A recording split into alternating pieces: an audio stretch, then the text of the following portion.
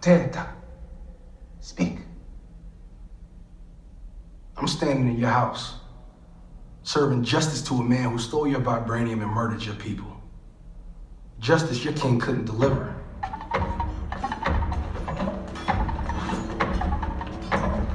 I don't care that you brought Claw.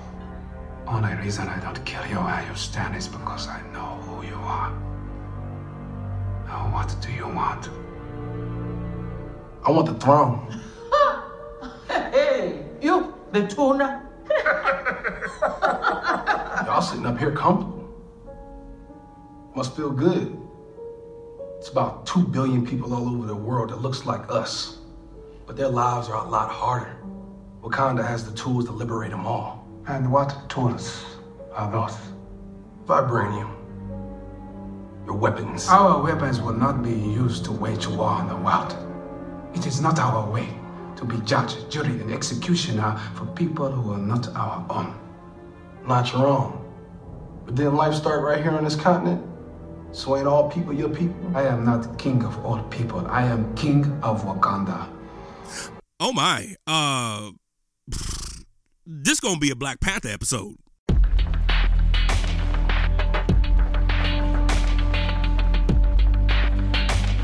Things are going to get worse before they get better. Got down on his knees and gave his life to Christ. Because Americans are dreamers too. You're not in any moral position to tell anybody how corrupt they are. You should be quiet. Why? Why are our black sons and daughters being treated so badly? This is Profane Faith, a podcast that engages faith on the margins. Faith that has been labeled profane, nonconformist, and or out there. We'll be exploring the intersections of the sacred, secular, and profane to find God. I'm your host, your boy, Daniel White Hodge. Welcome back, welcome back, welcome back. How y'all doing out there? Well, it's another week. And here I am. I know last week, oh man. Well, and this week, I know last week I was feeling a little on the pissed side. This week is not much different. I mean, it's a different week, but this past week has been a long week. A lot of meetings, a lot of mess that I think, as a person of color, as a black man, it's just stuff that you have to face all the time. So here's the synopsis of what happened. Someone, somewhere out there in Fruity Land, read something that I posted on social media, and my personal social media, and then took screenshots. And they didn't just take screenshots of one thing. They did it for the past 6 months.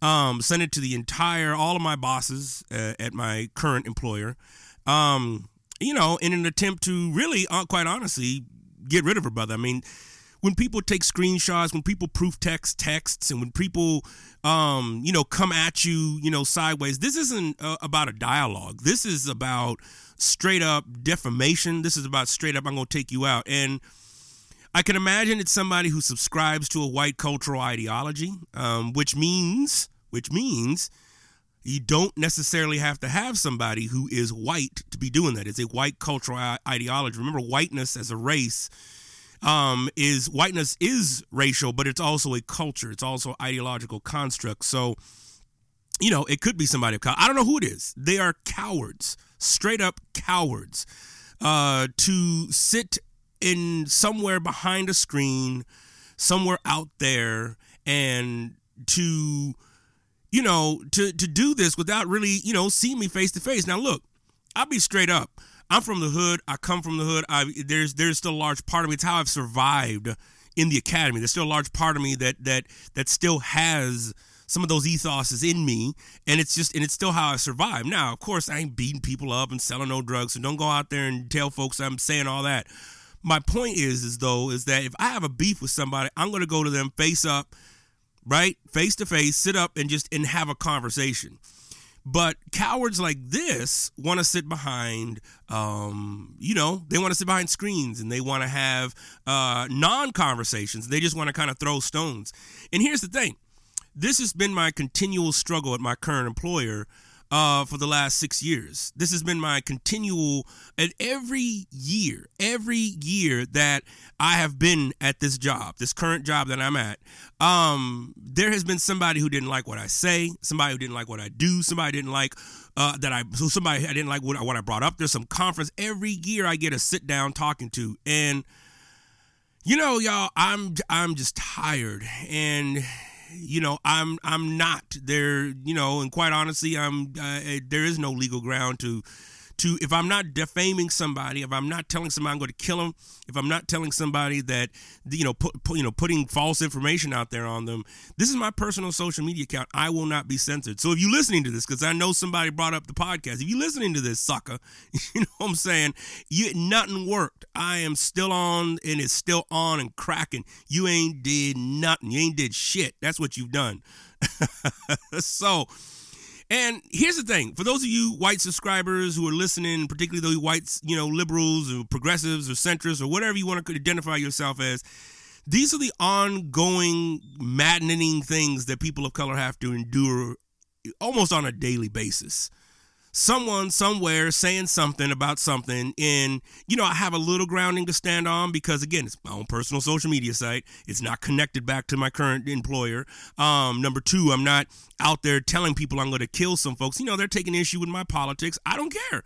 So what? That's freedom of speech, right? If you really have a problem and you really want to have a conversation, come see me, right? Like the old expression, come at me, bro. You know, and I don't even know it's a bro. It could be a bryette, you know what I'm saying? But either way, these are just the infuriating things, and this has just been a rough week, man. It's just a complete demotivator to do my job. Quite honestly, if I could get paid to, you know, go back into the music or film industry, man, I would, if I'm brutally honest. I mean, I love the Academy. Don't get me wrong. I love teaching. I love writing. I think it's just all the BS, you know. It's almost, I'm coming up, you know, on 20 years almost in this Academy, my longest standing career thus far. And you know, there is an ongoing, just ongoing issues that just seem to never really get dealt with. And, you know, then you get allies, you get some allies. I think my immediate supervisor was really, you know, on my team, you know, he's trying to figure out stuff and trying to figure out the history. At one point, there was a petition to get me out. This was a while back. This was not, you know, recently, but there was a petition to get me out because people didn't like me. You know, it's just like this, the threatening of blackness, right? It's very similar to, you know, I'm seeing some of the articles now, people complaining about Black Panther because it's a threat to some of the big summer blockbusters. I'm like, for real? For real? These are the things that come up, right, with black folks, right? It's like blackness is such a threat to whiteness. And I'm tired of that bullshit. I'm tired of having to deal with this stuff all day, day in and day out. So last week I was just feeling it. I'm feeling it a little less. I've gotten some good night's sleep. I've done some writing, wrote a good essay this week on Eric Killmonger. And connecting that back to, you know, looking at, you know, some of his points, connect that back to hip hop. I'll get into Killmonger here in a second because you haven't guessed it already. We're going to be doing a little episode today on Black Panther. I needed to do that this week. And so I took some good self-care this week. Try to drink plenty of water. If you know me, I carry around a large water bottle, very large. It's almost a gallon. And, so that was good. That was good for me. Got a good shave. I love shaving. I love it to death. One of these days, maybe I should start a podcast on shaving, black men shaving. And I'm an old school shaver, right? I use a double-edged razor. You know, if you don't know what that is, like the old school butterfly, like, you know, you twist at the bottom and open up. It's like a single blade razor. I also use a knife, brush, shaving soap, shaving. I use, like, you know, real shaving cream, not the stuff in a can. I have pre-shave oil, so I love it, man. It's a whole ritual. So stuff like that is good self-care for me, and that helped. That helped. I mean, it doesn't take away the sting. It doesn't take away the shittiness of this, the messiness of it. Racial conversations are messy. But when you have people who are cowards, like whoever this person or persons is or are, it adds another layer of craziness to it, right? It adds another layer of maddening issues, yet another meaning I got to go to and defend my humanness. It's as James Baldwin says, right? It's like I have to defend my blackness. I have to be able to say, it's the white gaze that wants to tell you how to be black. Right. And that's my problem with white allies who consider themselves quote unquote racial experts. Right. It's like they don't have a clue. A lot of them don't. Now, I'm not saying all of them. Let me stop them. Not all of them. Some of them do have a clue. But if you are a racial ally, a white racial ally, and you're a self-imposed racial expert, or brayette, you know what I'm saying? Stop right there and review yourself, check yourself and see, really, is that really the case? Because a lot of the folks that I see as quote unquote racial experts who are white aren't. And including some people of color who are quote unquote diversity experts. It's kind of milquetoast, as my wife would say. She uses that term, with milquetoast, but it's the truth, man. And so I am, if you know me and you've been listening to this podcast, I want to go in on stuff. I don't want to, this is not the era that we're going to sit down and just, kumbaya. I don't believe in reconciliation theologies in terms of, racial reconciliation. They set up the oppressor. They make the oppressor feel good about themselves. They don't work. They haven't worked. It's not even biblical. You didn't see Jesus trying to reconcile with the Sadducees and Pharisees. Did you ever see Jesus out there trying to, go to King Herod? Like, all right, Herod, I know you tried to kill me and everything, but let's sit down and let's talk about it. Hell nah. In fact, Jesus had some strong ass language for them cats and them fools, man. So I'm standing in the legacy of Christ, and I'm not saying I am Christ. I can already see somebody right now being like, oh, he think he Jesus. I didn't say that. I don't think I'm Jesus, but I am a follower of Christ, the blackness of Christ, the radicalness of Christ. If you haven't read Dr. Aubrey Hendricks' book on the politics of Jesus, I don't know why you haven't. You should go out and do that right now. It's where I'm getting a lot of this from. But I do. I look at that. I look biblically, and I'm not trying to be a martyr here. I really not. But I do have the mic right now, so I am sharing this with you to kind of bring home a point that this. And I know this isn't going to stop. This isn't going to be the only time, right? I think at the end of the day, it is the ongoing, maddening, visceral white supremacy, white racism that is at the constant door of people of color. And particularly for those of us who work in Christian organizations, because white supremacy and white racism is thick within Christian organizations. Thick, y'all. I mean, you can't even cut it with a knife. Like, I need a chainsaw to go in there and cut that stuff out. So I don't know, man. I'm still frustrated. I'm still frustrated that I even get called in for stupid mess like that to begin with. But I get it.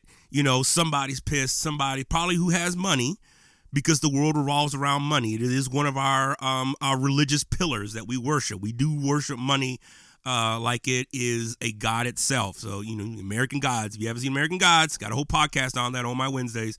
Go check that out. So this week, y'all, I had to, real quick, the reference for that book, again, The Politics of Jesus. This is by Aubrey Hendricks. Again, I just want to reemphasize that if you haven't read his book, I'm trying to get him on the show and to talk about that and just some of the great work that he is doing. All this being said, this week I was like, I got to do something with Black Panther. So I brought my good friend Tamisha Tyler on, and we had a genuine conversation about Black Panther. I've had Tamisha on before. I believe you can check the archive here on Profane Faith. And it was her and Irene Cho and a few other women talking about the I think it was the Georgian election, or was it the Alabama election? It's been so much that's happened since then. But the Democrat got elected, and we were talking. One of the claims was that African American women helped that, and so we had a whole conversation around that. But I was like, man, This woman is doing her PhD around theology and culture. She is versed around Octavia Butler. She is knowing pop culture, and I was like, I got to bring her on. She is doing her stuff. Her website has her as a theologian, writer, lover of people. But what I really love about Tamisha is that she understands these nuances of, like, you know, with theopoetics. She understands the theological robustness of popular culture within that, and she is black woman magic, black girl magic, all of that, and she's also unapologetically black about her things, and that's why I was like, I need to bring her back on. We need to talk about something pop culture, and what better thing to talk about in pop culture right now than Black Panther. I told y'all we was gonna do some Black Panther stuff, right? So yeah, she's amazing. I'm going to put her website, and she has another podcast as well that I'm going to put on there as well. She mentions that, and we'll talk about. You'll hear that in the next segment. But yeah, she's amazing. So check her out. And as I say, hire a sister. Go on out there, and those of you who saying, "Oh, we can't find speakers for our event." Here is a speaker. Check out what she has to say on Black Panther, y'all. And chime in. So here's the conversation we had. Hope you enjoy it. For those of you who are new, again, we're on iTunes, we're on Google, Stitcher, wherever you find your podcast at. Please like us on Facebook. It's under White Hot Podcast. If you haven't gone on iTunes yet and rated us and given us kind of a little review, that would be great. That's always the currency of podcasts. Thank you all for your support, and I'm looking forward to more of these conversations, particularly around race. Here is Tamisha and I breaking it down. Where Chadwick is on? Yeah. And talking about how there are no villains in this film. There are no villains. There's probably an antagonist and a protagonist, but there are no villains in this film. Like, That's there are certain parts of each of the characters you're like, yeah, but you're supposed to, no, but yeah. Like, you can't not connect to each of them. Yeah. Maybe not the Tolkien white guys, but like all of them, mostly the other characters, like there is a connecting point where you're like, they do have a point. Right. Yeah. No, absolutely. I mean, and that's, by the way, I'm recording. Okay. I just hit record. I was like, I don't know what you want to say. No. This is good. This is exactly it. I mean, because I think I am taken by the film because rather than, having a villain that is directly just this complete evil person, and you want to see them dead by the end of the film, it's just different for me because it's like, all right, first of all, you got a young brother growing up in the West Coast during the tumultuous 80s. So I'm just like, I'm thinking to myself, or 90s, I guess. So I'm thinking to myself, like, man, this would have been the time that, Pac was around and West Coast. I mean, the whole West Coast hip hop scene. What would that have looked like? What is that? How was he influenced and everything? And so I can't completely dismiss him. And honestly, I was bummed that he died at the end. I was hoping that, I don't know. I was hoping for something more. I was hoping for maybe be like, all right, let's take him back, but let's not imprison him. Let's heal him. But then, let's try this. Let's try it your way. This is what my friend JR and I were talking about, JR Forasteros. We were talking about, let's try this. Let's go engage the hood, but I'm still going to keep my eye on you. I'm still going to, so there's still some tension between him and T'Changa, but that he was still around and still kind of a presence. He's the guy in the Marvel, the anticity, I'm forgetting his name. He's in with Wolverine and all them. He's the antagonist. Magneto? Yes, there you go. So anyways, that was just my thought. So I guess we should structure this a little bit more. What is some of your work? What is some of the stuff that you do, Tamisha, in regards to your doctoral work and connecting to Afrofuturism and all that good stuff? Yeah, so I am an infant baby, actually yet to be born in the world of Afrofuturism. I'm still looking to jump in there. So I will say that before I start saying something. They're like, you don't know what the hell you're talking about. Oh, man. You should know. That's true. Currently, I don't know what the hell I'm talking about. But one of the things that I'm really interested in is looking at the ways that people like Octavia Butler imagine worlds that are, in a way, kind of tethered to the realities that we're facing, but are tethered in a way that speaks prophetically to where we are going should we continue this world, but also offer ways of community and living and engaging that are beyond. Okay. I'm fascinated with how artists are engaging in building or imagining these worlds. And they're doing so at the point of injustice, at the point of social movement. I'm interested in the ways that dispositions and theological conversations surrounding ideas of theopoetics help us to understand how to engage ethics or ethically. Like, can they serve as theological dispositions that help us to engage in certain moral dilemmas? What is the openness of engaging God in a poetic sense rather than a logical sense? Speak to the way that we should live in a world that's going to shit. So yeah, that's just kind of some of the ideas that I have currently surrounding. I'm fascinated primarily with Octavia Butler and her life and the worlds that she created. Yeah, that's going to lead me into other worlds and other aspects, including Afrofuturism, political theology, womanist theology, that kind of thing. So I'm just a little baby starting on a journey, but I am so excited.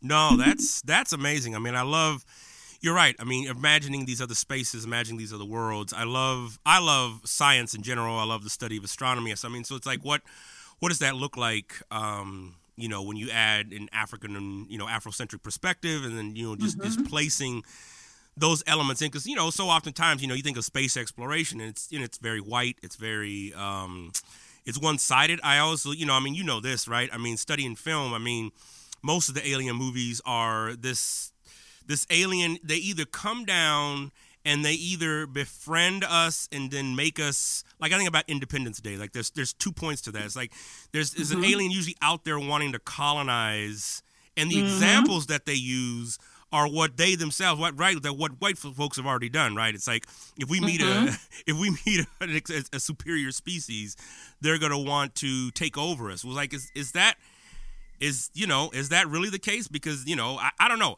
I ask myself that. So it's always interesting to hear different perspectives on encounters with interstellar beings or just interstellar ideological constructs, which in this case in Black Panther, right, you have this asteroid that's coming from an other world or from out there, and then coming into the Earth, and of course hitting in Africa and stuff like that. So I think that's particularly important to engage with.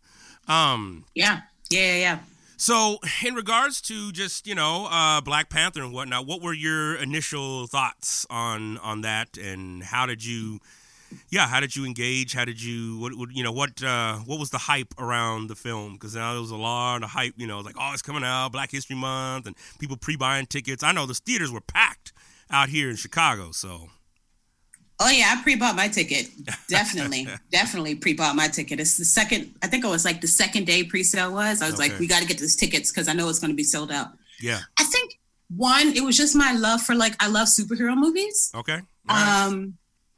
I should qualify. I love Marvel superhero movies. All right. I've been really fascinated by them. Just the whole concept of the super person. Obviously a Black superhero. I mean, who's like, I'm just not going to go. That right there was super amazing for me. Like, I was sold. But just the concept of creating a world that had not been touched by colonialization, seeing badass women on screen who I love. Yeah. Just all of the different elements of, like, what you saw as you engaged Black Panther. Like, as soon as I saw Black Panther in Civil War, I was like, oh yes, cannot wait for him to have his own movie. But it was more than just like, oh man, he's super dope and like fighting and he has these things. It was the way that he carried himself even in that film. Okay. So I should probably say obviously, spoiler alert. So if you haven't seen it, too bad. Yeah, but, definitely. I'm just going to be dropping them all over the place. But right.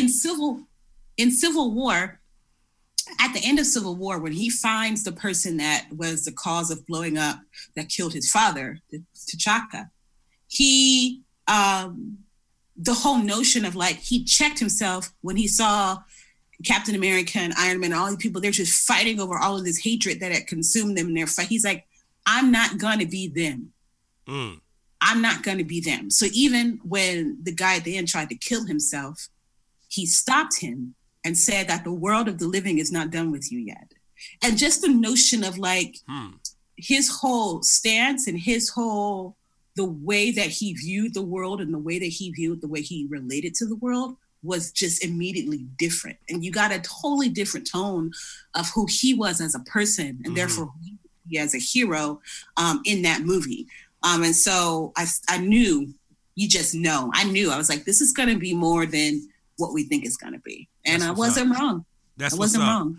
And see, I missed that because I remember you obviously hearing about the comics, then Ta-Nehisi Coates writing, part of that, and then seeing some of the previews. But then I got confused because here's the thing. That's why I love you having you on the show, because it's like, I'm not a comic book guy. Of all the pop culture things that I do, I'm not like a comic book person. Like I got into it, but then it's like there was this beef between DC Comics and Marvel, and then like I hear it still continues, and then so I got confused when I saw Civil War because I was like, well, wait a minute. I thought Black Panther was getting their own movie. So wait a minute. What's going on here? So I need to see that. But that's good. I'm glad that's a really good placement of where, Black Panther fits, into that. That's good. Yeah. So I was excited. I loved it. I loved it. And somebody explained it. I can't remember where I saw it, but they were saying how it's more than a superhero movie. It's more because of the story. It's more because of the action. It's the definition. It's a film that defines how the sum is more than the parts. So like, does it have all this incredible action? Yes. Does it have a really good storyline? Yes. Does it have really good actors? Yes. It has all of these things, but when all of those things kind of come together, they create something, I think, beyond what we would have expected. And I think that's why it's still doing so well. I've seen it 4 times. And I catch something new every time I see it. It's so weird. Yeah. No, absolutely. I mean, I think it is. I mean, it's so multi-layered to that. And so, I mean, that brings up then another question. Why do you think this is so important for us in the Black community? I'd be curious to hear your thoughts on that. Mm-hmm. Yeah. I think first, obviously, the first low-hanging fruit would be the sense of representation. I see all of these different pictures of young kids looking at posters pointing to the heroes in the story saying, that's me, that's me. And not just because they kind of want to be Captain America, but that's me because that also looks like me. Yeah. And so I think just kind of that notion of children and adults alike being able to see themselves in a film where they're winning. And we did this on, we had to talk about this, about Black Panther on our podcast, Why We're Friends. Yeah. And one of the things that I said that I think that Coogler and everybody was, the world that they were creating is that it's okay to imagine a world where you're winning. And I think it gave the Black community space to imagine a world where we're winning, especially now that we're in a world where it seems like everything is coming against us. Wow. Like the whole world is trying to beat us down. There is a space in our imagination where there is still a world where we're winning. Wow. And so I think that is probably the biggest lesson I think that I've learned in that. And because we're winning, the things that we wrestle with are just different. Yeah. The things that, T'Challa and everybody is wrestling with, the idea of identity is still very present. Like, who are you? Is the most asked question. It's the first question and it's the last question in the whole movie. Yeah, that's a good point. But it's not centered around a white gaze. It's not centered around this ideal of oppression or colonialization. Yeah. You're free to ask those questions. They're not bad questions. They're never bad questions. It's just a matter of how you're free to think about them and ask them. And in this case, and in Wakanda, it was this sense of being able to ask, who am I, when there's no restrictions on that answer. So I thought that was, that is what was so important. I think industry-wise, to see a film that just beats blockbusters. I just read this. There's this recent article, I think it was in Forbes magazine, that talked about how Black Panther was now a danger to Hollywood. It's Hollywood's worst nightmare because it's such a huge blockbuster that it's not giving other blockbusters the room to shine. And it's just like, really? One, really? Really? You mad? You that mad? Right. You that mad? But secondly, who would have ever thought? And for me, I'm just looking around like, what do you mean who would have ever thought? Like, I'm not surprised. I'm glad this movie is doing as well as it's done. But for everybody else, they're just like, I cannot believe that this film is doing this well. And it's like, not only does it point to the greatness of Black people, but it points to the hunger of the world to hear stories that have been denied them for years. Right.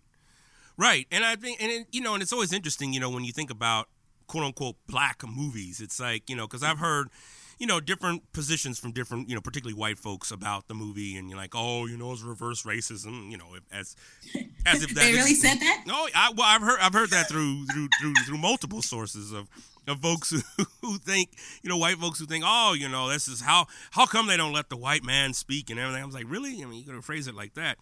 So wow, I get that when Black folks do things, there is a tenfold of extra criticism that comes along with that. There is this sense that, oh, well, it wasn't done this way, or oh, it wasn't done that way. So it's just like, man, I'm not surprised that Hollywood is looking at that. I mean, because that's been the criticism from day one. It's like, well, we can't make an ethnic movie. I mean, because who's gonna come? Black people ain't gonna show up. So it's like, but it's the fact that it's surpassed $1 billion in sales, and that it's still in theaters, still making money. It's like, even when I went this last weekend, there's still a good show of people in there, and I'm just like, man, that's just, it's interesting at this time, at this space, in this socio-political era, that we have this. I always wonder, like, with this, if done so well in like 2009, like, after Obama's elected or whatever. So I don't know. I mean, I don't know what as we're thinking about that, and as we're thinking about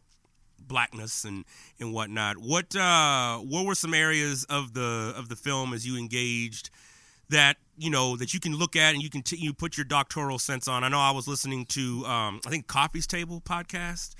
I think that, and they were talking about how you didn't want to necessarily go in and critique it, and I told everybody, I was like, the first time I saw it, I said I needed a couple weeks before I can start critiquing. I just said I want to enjoy the presence of Black folks in movies, and and having that power. But I'd be curious, like, just how you've seen some areas that are be like, oh yeah. I mean, obviously this Killmonger, but we'll wait to get to him, because I want to wait on that. But I'd be curious how that engages or not. You don't have to. I'm not trying to place that and put words in your mouth. I mean, you can be like, nah, man, this is 100%. This is the best movie I've ever seen. No, it was, I'm that's a really good question. I'm not often asked what my critique of the movie is. I think because I think I extend so much grace to this film. I have questions. Like, obviously there are certain things, and we will save Killmonger for later, but there's certain aspects of, like, what you kind of see in T'Challa's life, or in the life of Wakanda. Like, I kind of want it more. Like, you saw the story of, like, the action and the pressing and, like, what happened, when they were kind of quote unquote at work. Yeah. I would have liked to see more home life. Yeah. I would like to see more in that regard, but I understand that there's certain choices that you have to make when you're making a film, and when you're establishing a character that it's going to have multiple whatevers. Yeah. But yeah, there was like a certain point, and I think there was a point in it where Queen Mother when they had left and they were escaping after T'Challa got thrown over the Warrior Falls, and she had her hair down. And it's the only time in the film where she's not wearing her ceremonial headpiece. Oh, yeah, that's a good point. That's like the one time you kind of get to see a little bit about home life, quote unquote. Like you have Queen Mother and Shuri and they're grieving, and you don't get to see a lot of that in the film. So I would have wanted a little bit more of kind of that, but that's probably asking for a different movie.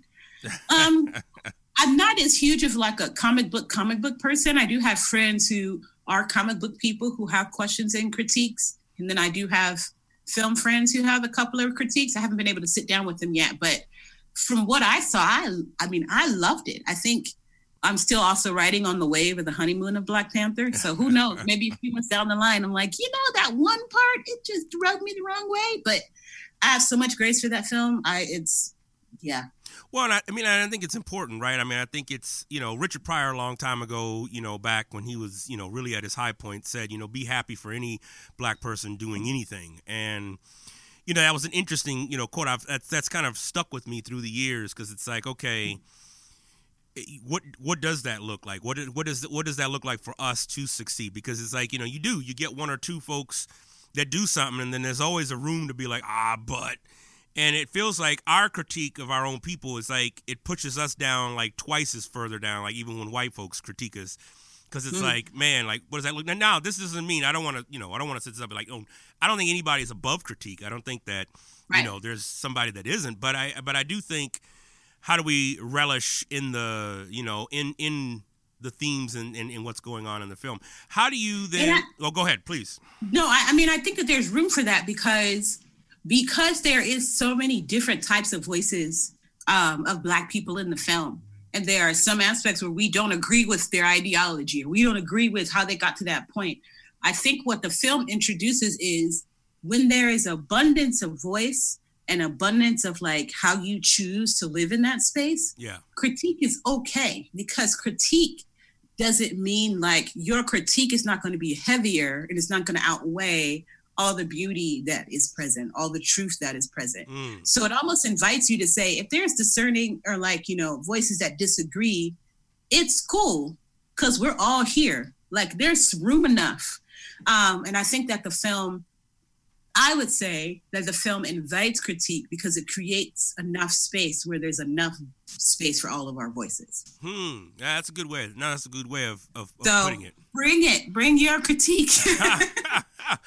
Well, I love the use of women as warriors. I love the use of their strength, the fact that they're not fazed by anything. I mean, right? You got the gender piece where, so often women, and particularly Black women, they need the help of other men to do things. I mean, and here you have the women who are protecting the king. I mean, you got, and then even when I love the line, guns, that's so primitive, so it's like, so they're not even, they're not torn away by that. That's like, they've moved beyond that. And so like, there's this sense of, no, we're going to dig into this. And you're right. I mean, I do think about that. Like, what is the day-to-day life, particularly the people who live on the outside of Wakanda? Like, what is their day-to-day? I mean, obviously they're privy to what's going on, but I'd be curious, like, how that, what that looks like. I've talked to a couple friends of mine. They're super activists and super, as like I say, super woke squared. And so, one of the critiques or just, some of the things was like, oh man, I can't believe BLM folks are going to go see Black Panther. Man, this is a Marvel, Disney making money, and none of that money is going to come back to the Black community. And this, we should be remembering the real Black Panthers. And so I don't know. I mean, I don't know if you've heard anything like that. How do you engage with that and in that sense of like, okay, 1.1 billion going on probably 1.2, but do we see any of that money? Although I just heard, I don't know, a student just did a presentation today in class, and they said that the studio donated 200 million or something like that to some, I don't know, I got to read more of it. It was in some neighborhood for technologies. Yes. Yeah. So Disney has donated, I can't remember the number, but several million to programs that help kids who, I mean, I don't know if it's related to where they live, if it's inner city or if it's by economic or whatever, but it helps them to get into STEM. Oh, yeah. Programs. Okay, good. And this is honoring, our new Disney princess, Shuri, because she is, a scientist and all of that. So that's their commitment to actually getting kids who are going to be excited about these things into places where they can actually work that out. Okay. I'll say this. I think that the BLM and the super woke folk in saying, like, we're going to celebrate this thing, but where is that money going? I think that's a legitimate question. I think asking where the money going is always a legitimate question. Sure. Yeah. I think that it's important to know, we're talking about, Black Panther, but we're not talking about, the real life Black Panthers and what they did for, so much that we don't talk about, like with programs and community programs and all of these things. And we only try to remember them by, there are these people with guns, but there is a lot of community building and protecting and living into and contributing to the thriving of their communities that we don't talk about. Yeah. Absolutely. So I think that is absolutely important. I think there's always going to be a tension when something becomes commercialized and a part of the industry. It becomes, what's a word that J. Cameron Carter likes to use? Propertized a lot. Becomes a sense of property in which there's a certain economic or commodifying that naturally happens with the propertization of certain things. Uh-huh. But I think that this film and the way that it is been portrayed, the thoughtfulness of the people behind it, the work that some of the actors themselves, or even Coogler himself, do to help the community or to influence certain aspects in this, I think is necessary. And I think it's a both and. So I think it's a both and of community members and activists taking the momentum of what they see with Black Panther and using that to redirect the focus into communities. Like, you love Wakanda, but you need to, but we still have people who are here. Like, what happened at the end when T'Challa came and said, I'm going to buy this and I'm going to start community centers. I'm going to start investing in the community. Like, if you're really excited about this movie, you need to be investing in the community. Yeah. Like, this is the thing so I think there's that, but I think that there is a certain breaking down in the mainstream that needs to happen. And I think that Black Panther does. And I think that there are certain aspects in which going into spaces like this and saying, we want this, we want that, well, the door will be closed. But having this film and having this done in a way that is very subversive,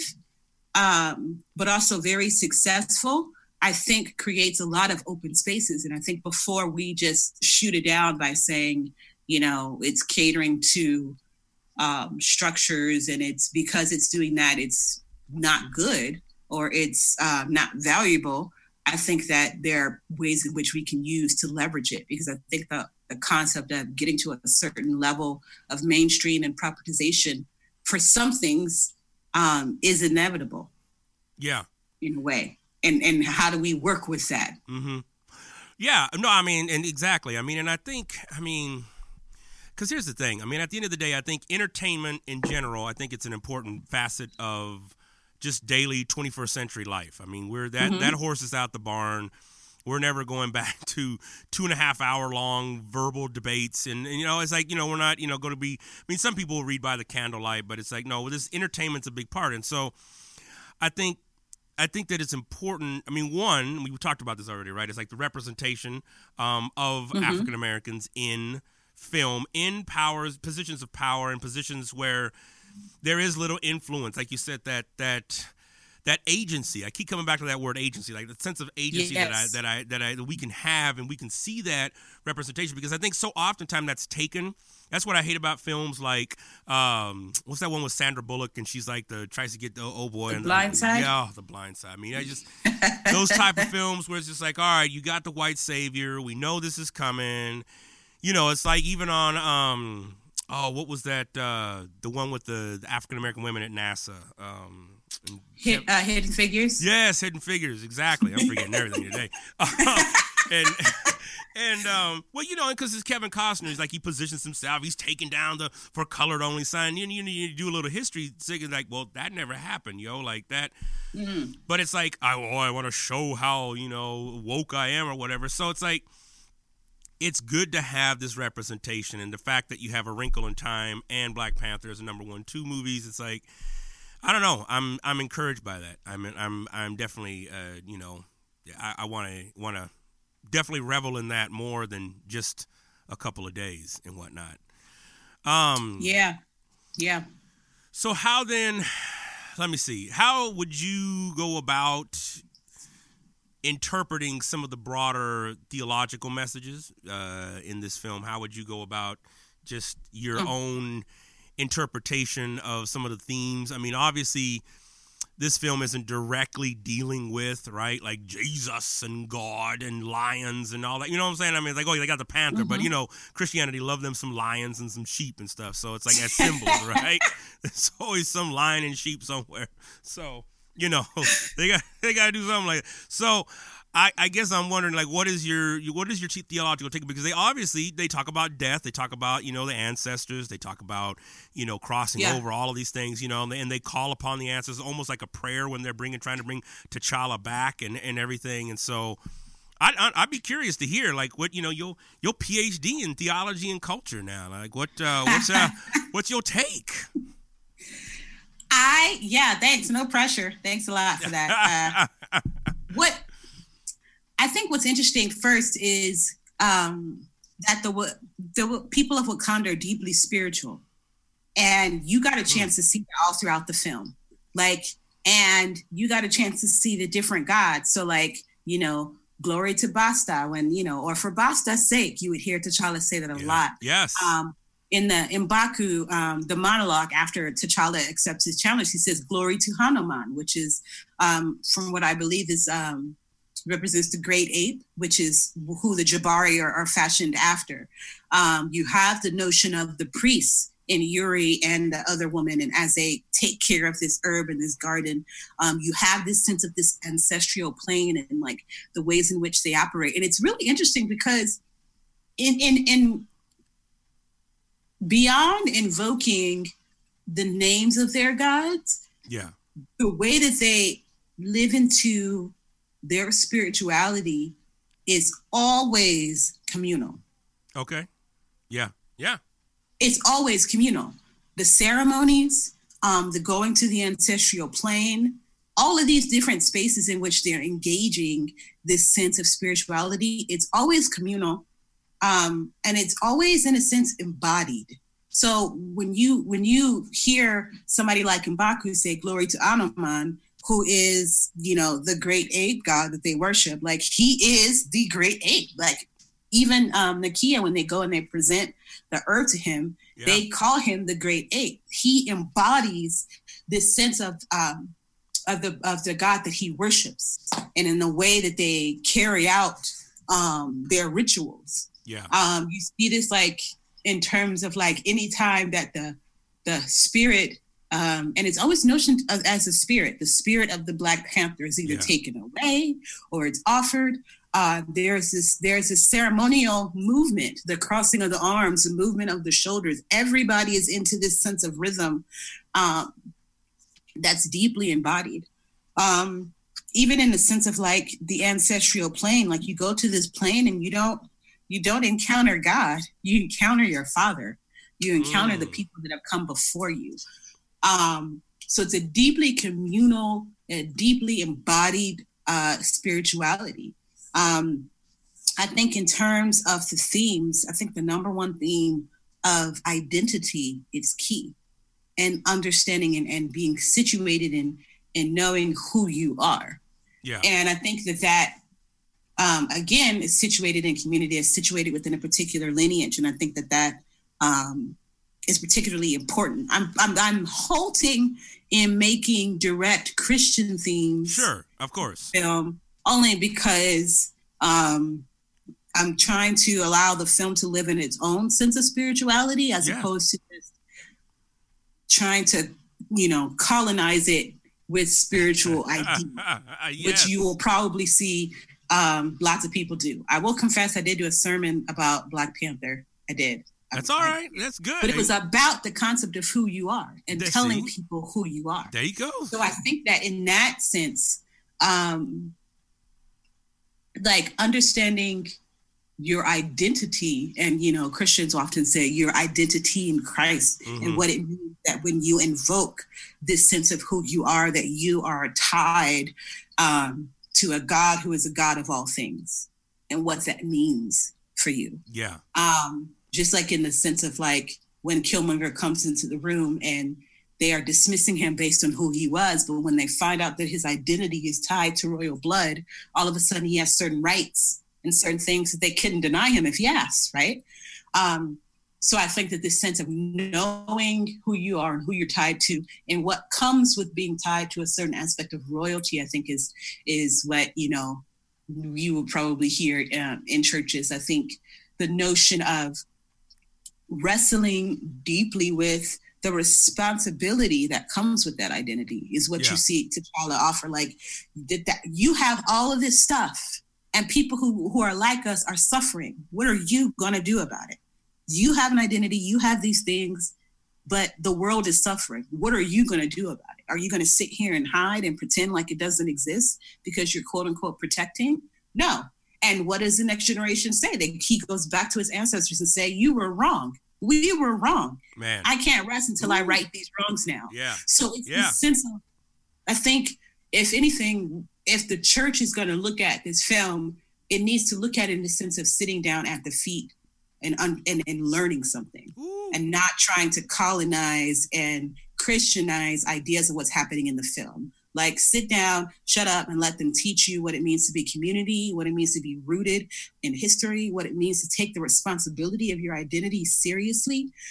What happens when you try to hide, like how you stand up to generations before you and say you were wrong. I won't rest until I right these wrongs. Like, all of these different things of honoring and being connected to the land and to the animals, like even when the animals were part of the war, like when you saw Black Panther take down the rhino, he didn't hurt the rhino, he just stopped the rhino. And they were to show that the rhino was still moving, still alive. So the way in which they even honor the earth and the people when they're engaging in combat says something really interesting that I think that the church can only learn from.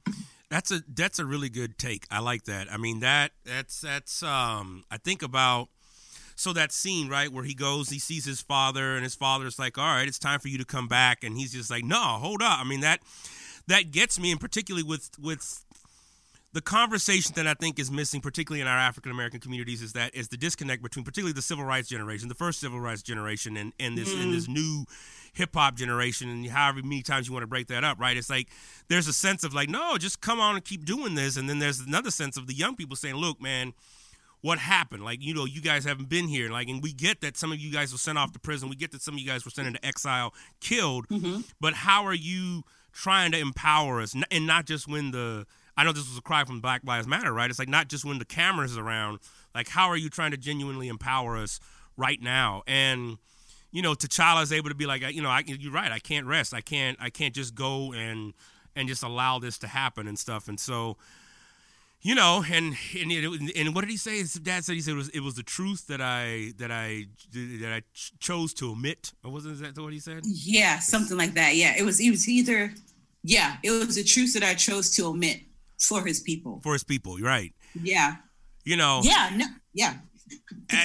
Man, and there's so much with that, right? I mean, there's so much, and like as the theme and the plot. I mean, the first time I saw it, I was like, I didn't see that coming. I was like, oh man, okay, all right, we got some stuff in there, and and he's trying to figure it out. Like, he's trying to, like, why did my dad leave this all out? Like, that doesn't make any sense and stuff. And so, man, and so with that in mind, unless you got something else to add, you look like you had something else to add.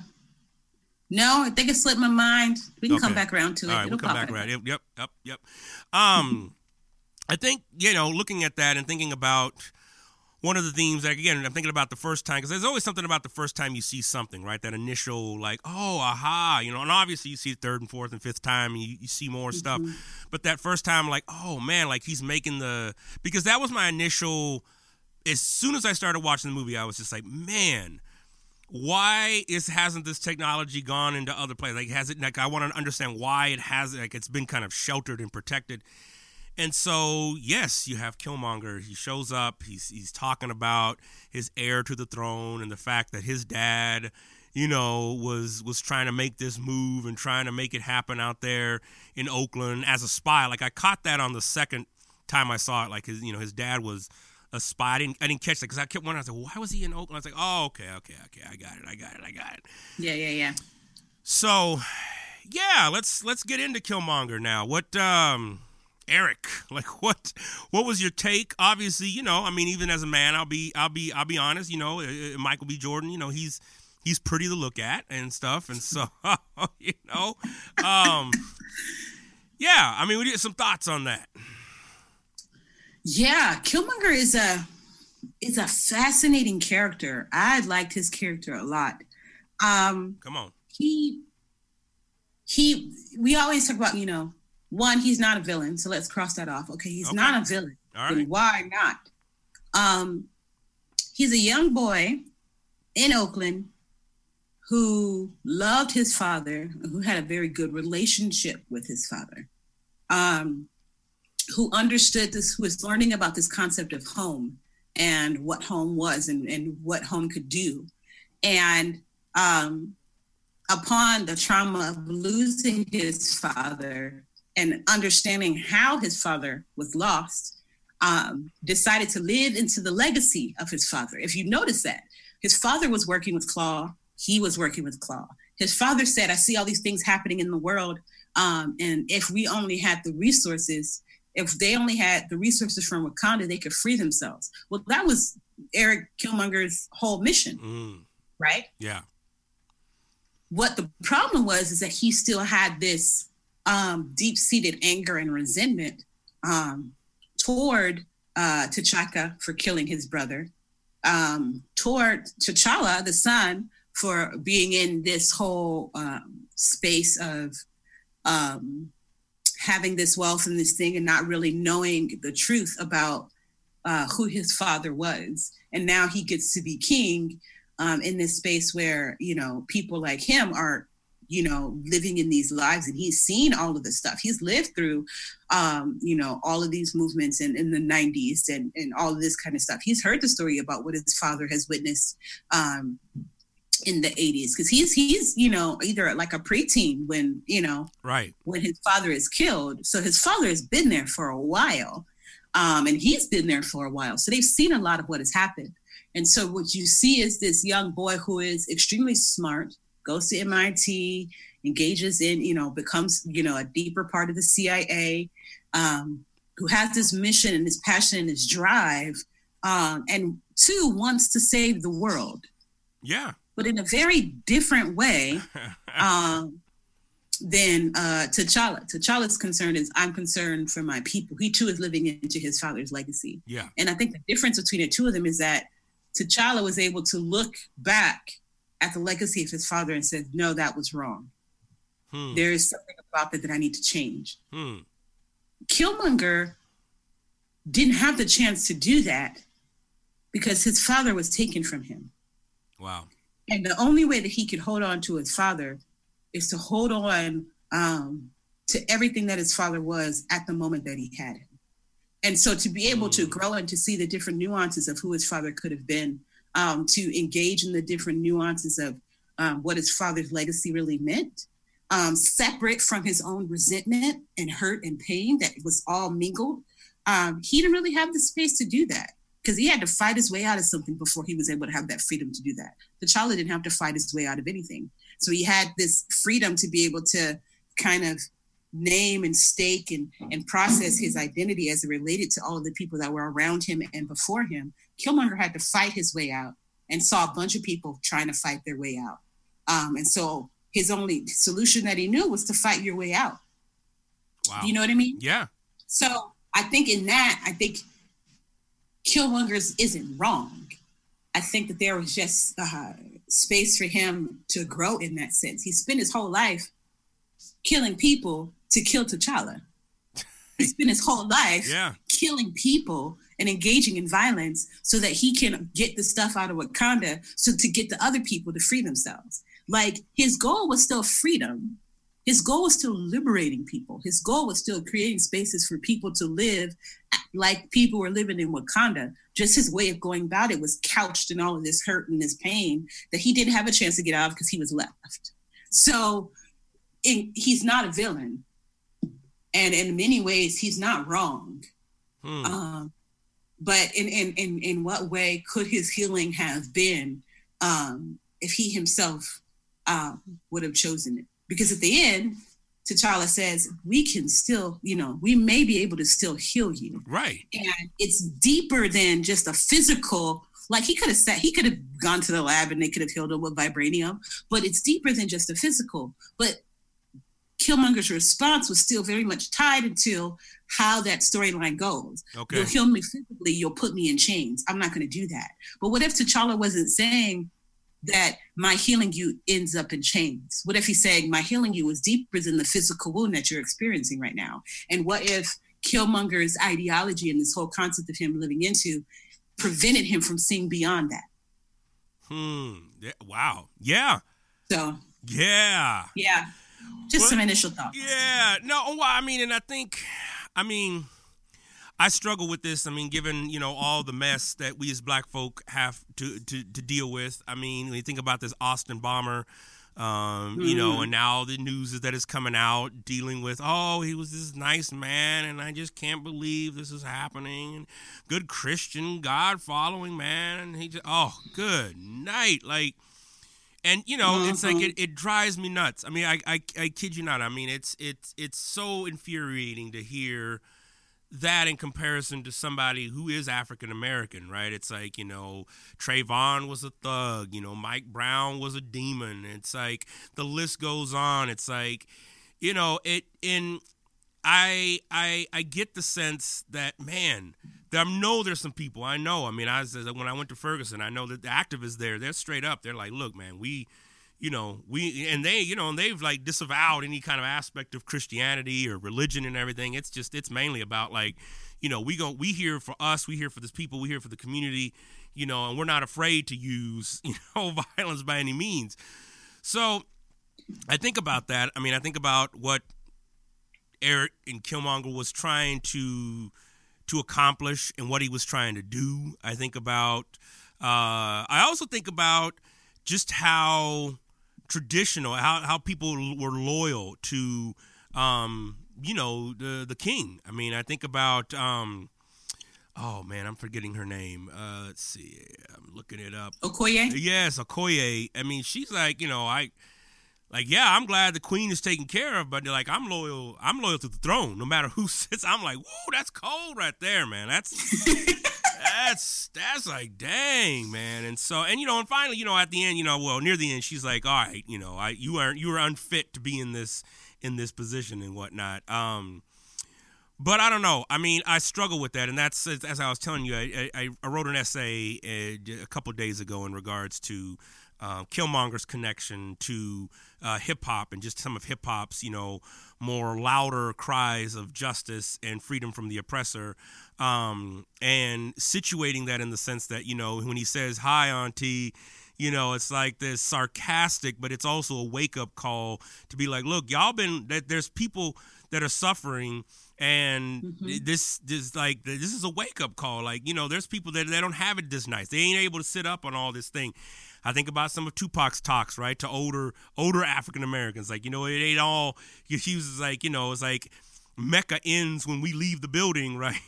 He's just like, he said, but Brenda's still got babies. These Tyrones are still out on the corner.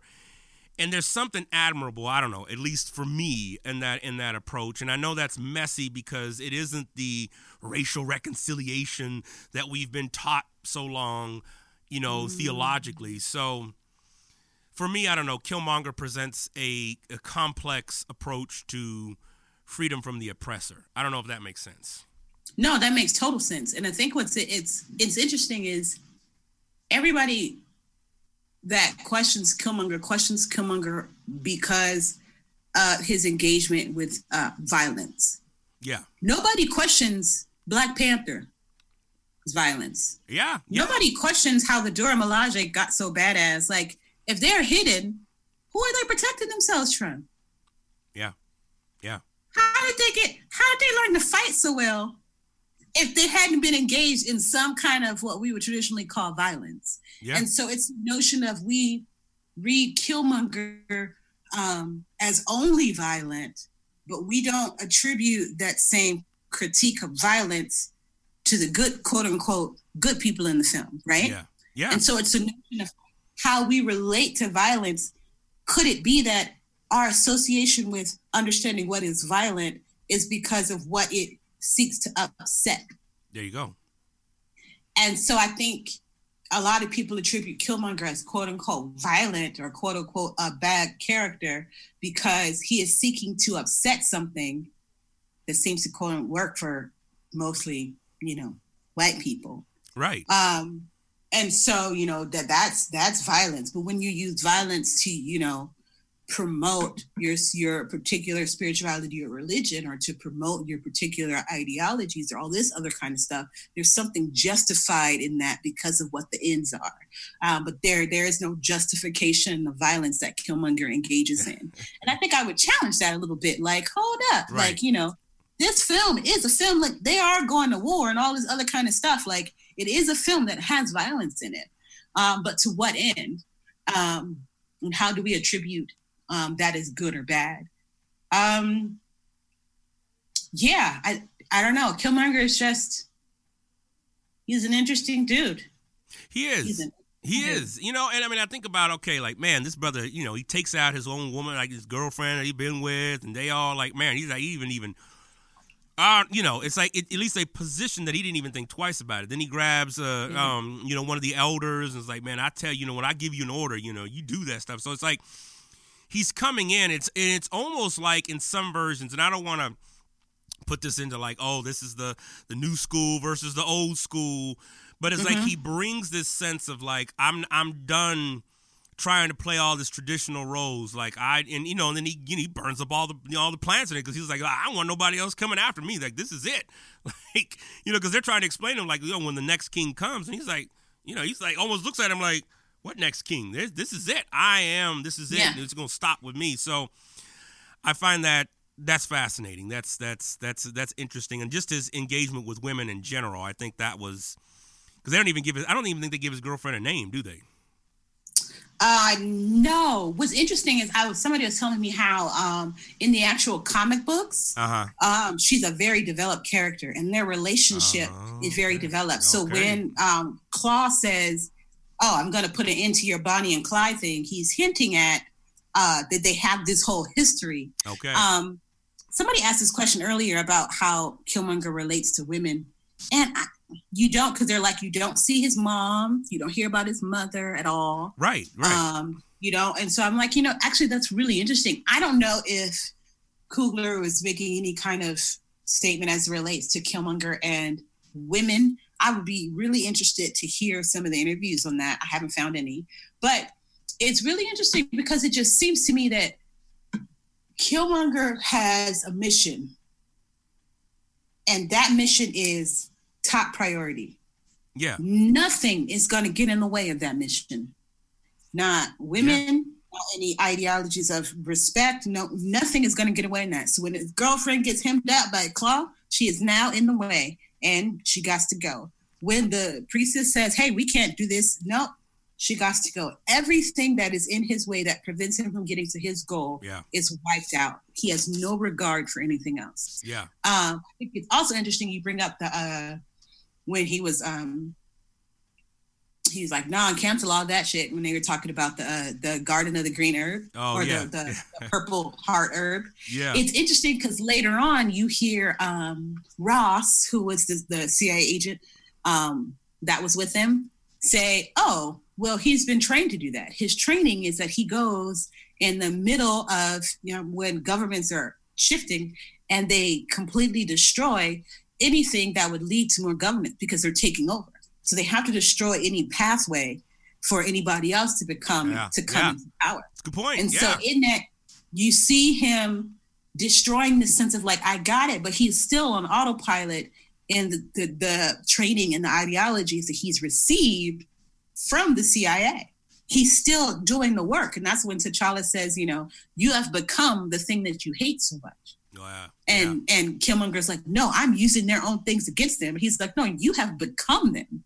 And so there's this little sense of Killmonger wanting to push back against the system with the system, but there's a fine line in which he has crossed over and become the system. And so you see and you hear this tension in how to bring about liberation, which goes back to what you were saying earlier about some activists that are against the whole mainstreamness of what is Black Panther because of where is the money going and why are we adhering to these commercial ideals? It's that tension of using aspects of the system to take down the system, but not becoming the system. And you see a lot of that. Yes. I mean, and you know, that's so applicable to so much, right? It's like, so how many people have we known in any field, right? You know, who have thought, okay, let me work within the system so that I could do better for my people, or let me go in and let me go get this thing. And then the very, you know, element of what they're trying to fight against is like, then they become that. I mean, that's a story worth telling in a lot of different regards. And, you know, oftentimes people don't come back, you know, from that. Right. Because there's something about money and power, right? There's something about fame and prestige that we still as humans are still, you know, tripped up on. I find that interesting. Lastly here, I mean, we're thinking about Killmonger, and man, it's hard to believe we've already been gone almost a whole hour here. But really? Yeah, it goes quick. If I didn't have the timer in front of me, I would still think we were at 20 minutes. So that's how bad my timing is. That's why I'm always late.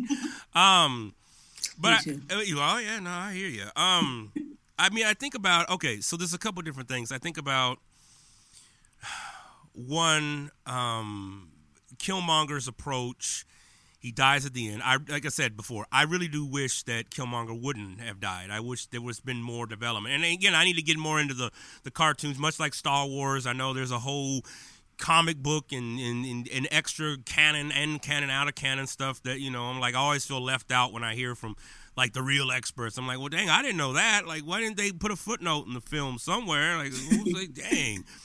But I'm interested just to hear your thoughts on, like, you know, movements forward, like how both hypothetically, realistically. I love that, you know, the credits start rolling and then it's like, but hold up, this is what really happened. Like, you know, they go to the United Nations and they're talking about this, like in realistic terms, you know, how would a place like, especially under the Trumpster, like how would a place like the United States, which has been at the height of technological achievement, or at least our perceivedness of it, we have destabilized governments. We have, you know, wanted to remain in number one position in whatever it is.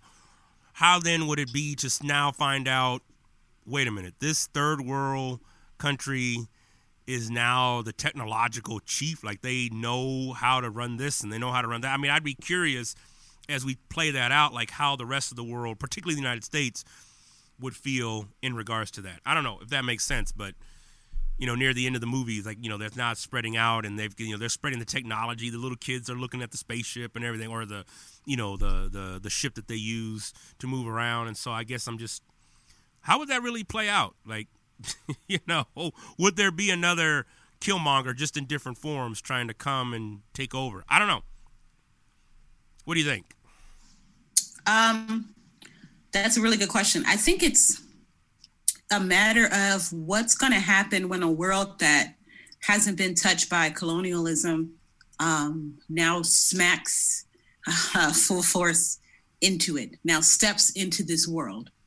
I think some of the ways that they are rooted in their own identity will help to keep their sense of agency and integrity as they seek to navigate what it means to be an aid to those who look like them and in places where they are able to share.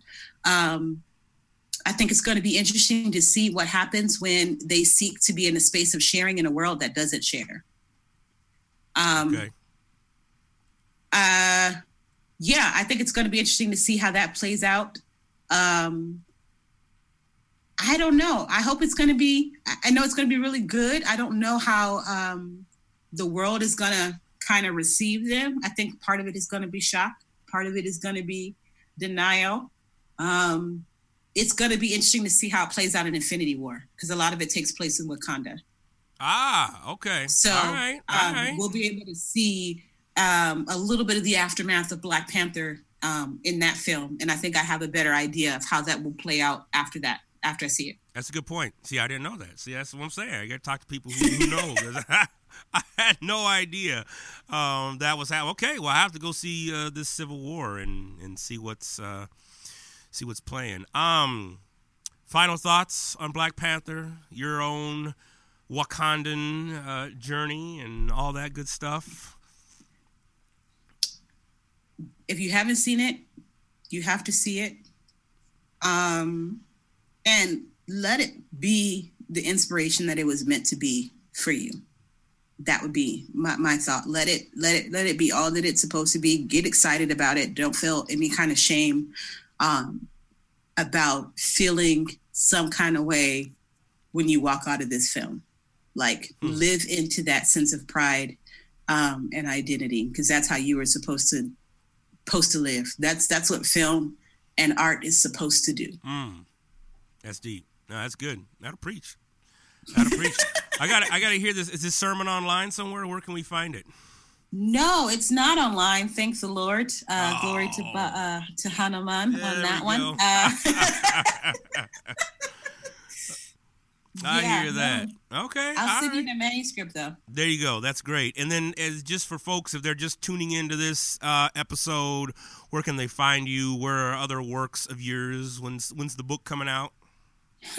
The book will come out in about 3 years after I finish this dissertation. So pray. Yes. No, you can find me on the interwebs. I have a website, TamishaTyler.com. You can also find me in podcast world. I co-host a podcast called Why We're Friends. All of the @ are Why We Friends. You can find me at the organization of Art, Religion, and Culture. I'm a director at large there. So if you're interested in art and embodiment and justice and theopoetics, Google it and hit us up. All of that should probably be on my website. You can find me on the West Coast in California. That's right. Hanging. That's right. In a library. Yeah. By myself. Because I have no life. Yeah. Well, hey, that's the PhD process. I understand that. And I see, people can't see this because obviously this is audio, but it's like we got video on. I see you got a T-shirt on, don't you, today? I do. It says, "My Black is beautiful." There you go. Is it short sleeve? Yeah. Oh, see. And I'm inside. It's raining, so Oh, man. See, it is cold today, still here in Chicago. It's clear. We got sun, but it is, I got a sweater on. I came to work with a beanie and thick jacket today, so. Yeah. Tamisha, thank you so much for coming on. I appreciate your insight, your thoughts. For those of you listening, I'm going to post these all in the show notes, so click away, follow, and most importantly, if you like this, pay a sister to come on out and speak at your event. And yes, get to cough up those honorariums, So yes, he'll put my Venmo down too if you just want to bless me. There you go. That's right. I'll set it up there. That's right. Oh man. Well, this has been a great discussion. I wanted to get something going with Black Panther, and this was great. Thank you. Thank you so much for having me. It's always a pleasure talking to you and chatting it up. Absolutely. Till next time. Yep.